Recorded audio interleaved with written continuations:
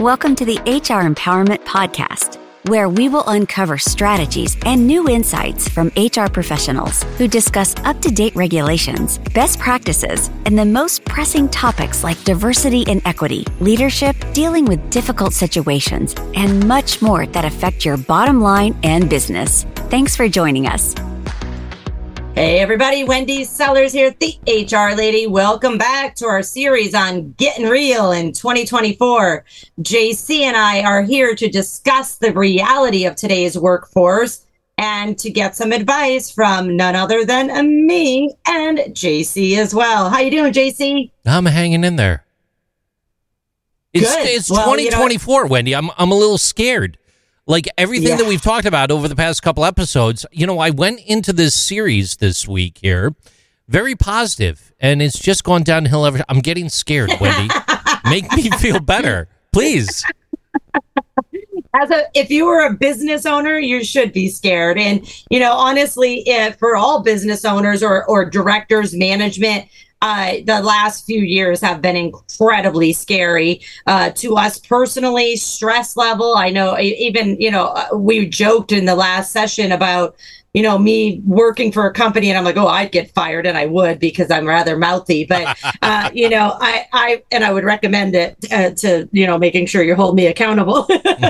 But seriously, it has been an incredibly scary time. And, this year, I personally am focused on my own mental health and stress level because the past few years has been so scary. It's not, unfortunately, going to change drastically. We have a different type of scary now, And in our episode 4 coming up next, we're going to talk a little bit about other scary things, which is politics in the workplace, because it is a political year. So we'll hold that for a minute. I want to jump back, though. In our last episode, you asked me about, do we train people for the knowledge, skills, and abilities that we need? Yeah. That popular mantra, Wendy, hire for attitude, train for skill, has been a huge mantra in the world of recruitment for a long, long time. Is it real? It depends. It depends on the role. It depends on the company, because most of us, and I just say us as in businesses in general, most businesses in the United States are looking for skills that are new. They're newer skills, whether technology skills, whatever it might be. And if they're new skills that nobody has, or nobody's like a 10-year expert on it because it's only a skill that's been around 2 or 3 years, then, you have to have a training plan in place. That's when it's really important to hire for attitude, train for skill. I say no matter what your role is, you should hire for attitude and or train for skill, or hire for attitude and skill, so it does depend on the role. Go ahead. And to throw the context on that for everybody out there, if you're not already aware, hire for attitude, train for skills, it was a quote that was originally attributed to Herb Kelleher, one of the legendary Southwest Airlines co-founders. And when Kelleher became chairman in 1978, he tasked the, quote, people department, now known as human resources, with hiring people that have a sense of humor. Hire for attitude, train for skill. So that's the root of where that one comes from for you, Wendy.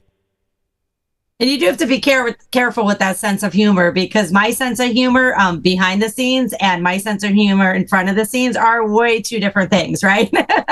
And I'm sure they're different than somebody else's personality type, maybe somebody from a different generation, and then your company values. So you have to make sure that when you're hiring for attitude, no matter who they are, if they have the skills or not, that you're 100% crystal clear and transparent on what attitude, what behavior is expected and tolerated in your workplace. And that should start with the job ad, not, oh, you've been here for 60 days. By the way, we forgot to tell you, this is the way we act in this place. Oh, I don't like that. I'm out of here. You just spent 10 grand getting me. Too bad, too sad, because you weren't open and upfront. All right.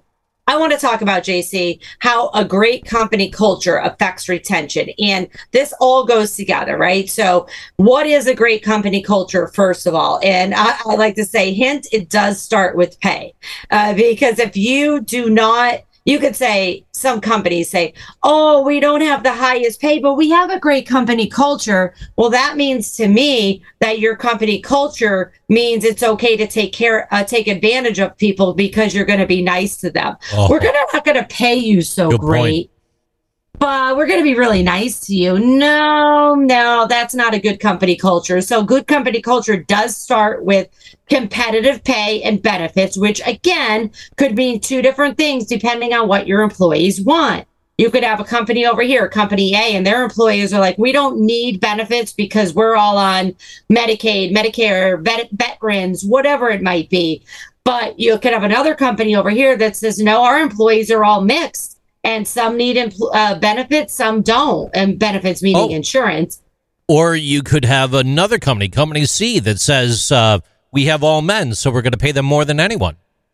Yeah, right. We're not going to have that conversation right now. Oh, my goodness. I'm about to have a heart attack and jump through the screen. That was harkening back to the humor. Going back to the humor. Right? Yeah, going back to the humor here. It is funny, though, what companies think is good company culture. And it does, in my opinion, begin with pay and then benefits as well as everything else. No, you got a great point there. Because at the end of the day, if the employees can't take care of themselves, if they don't have a level of comfort to where they can just feel out life on their own and at least pay for food, I mean, they're going to be struggling in the workplace. They are. You're right. You're 100% right, Wendy.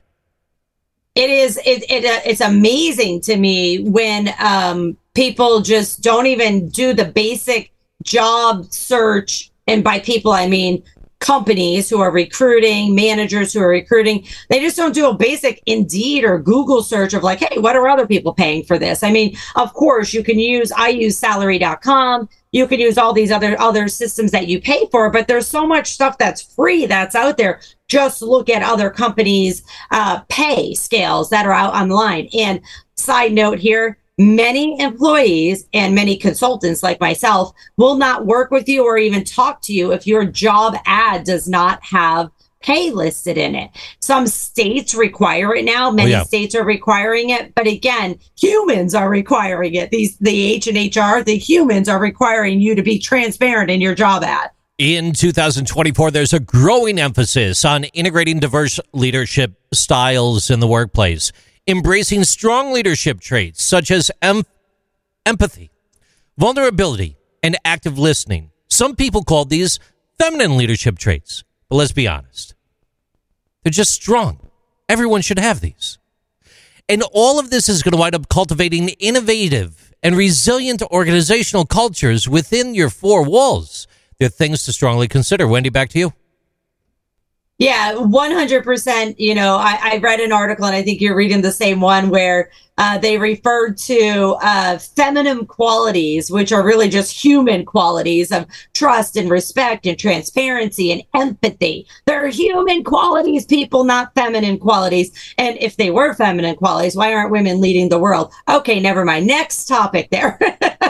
And then competitive compensation, just kind of like what Wendy was talking about, with escalating inflation, elevating living costs beyond many employees' earnings, a significant shift is evident. Over half of employers intend to elevate starting salaries in 2024. That means if you're already working for the employer, you might wind up getting screwed. Concurrently, 46% of these employers aim to enhance compensation packages by introducing attractive benefits and including flexibilities in the workplace. Wendy, your thoughts on that?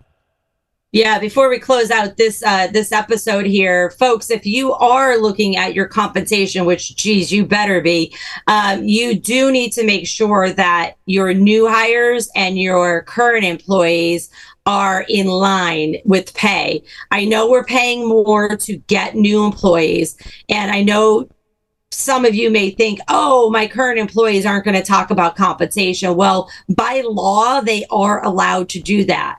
Many states mandate it, but generally speaking, all the employees are going to talk. They're all going to talk. They talk. They all talk, even if you have a swear you to secrecy clause in their handbook or in their, contract, which you shouldn't have, because the National Labor Relations Act does allow employees to talk about their compensation. I don't care what your handbook says, and they are talking. So please, please, please, if you're realizing now, which you probably should realize a couple of years ago, that yes, we have to pay more to attract people, then you need to also put that same conversation is we need to pay more to retain people. And that's a hard one. It really is hard to say, I need somebody today. I'm not ready to give everybody raises. Well, are you ready to continue the turnover of your current employees and lose good talent because you're just not willing to give them a couple dollars more an hour or a couple $1,000s more a year?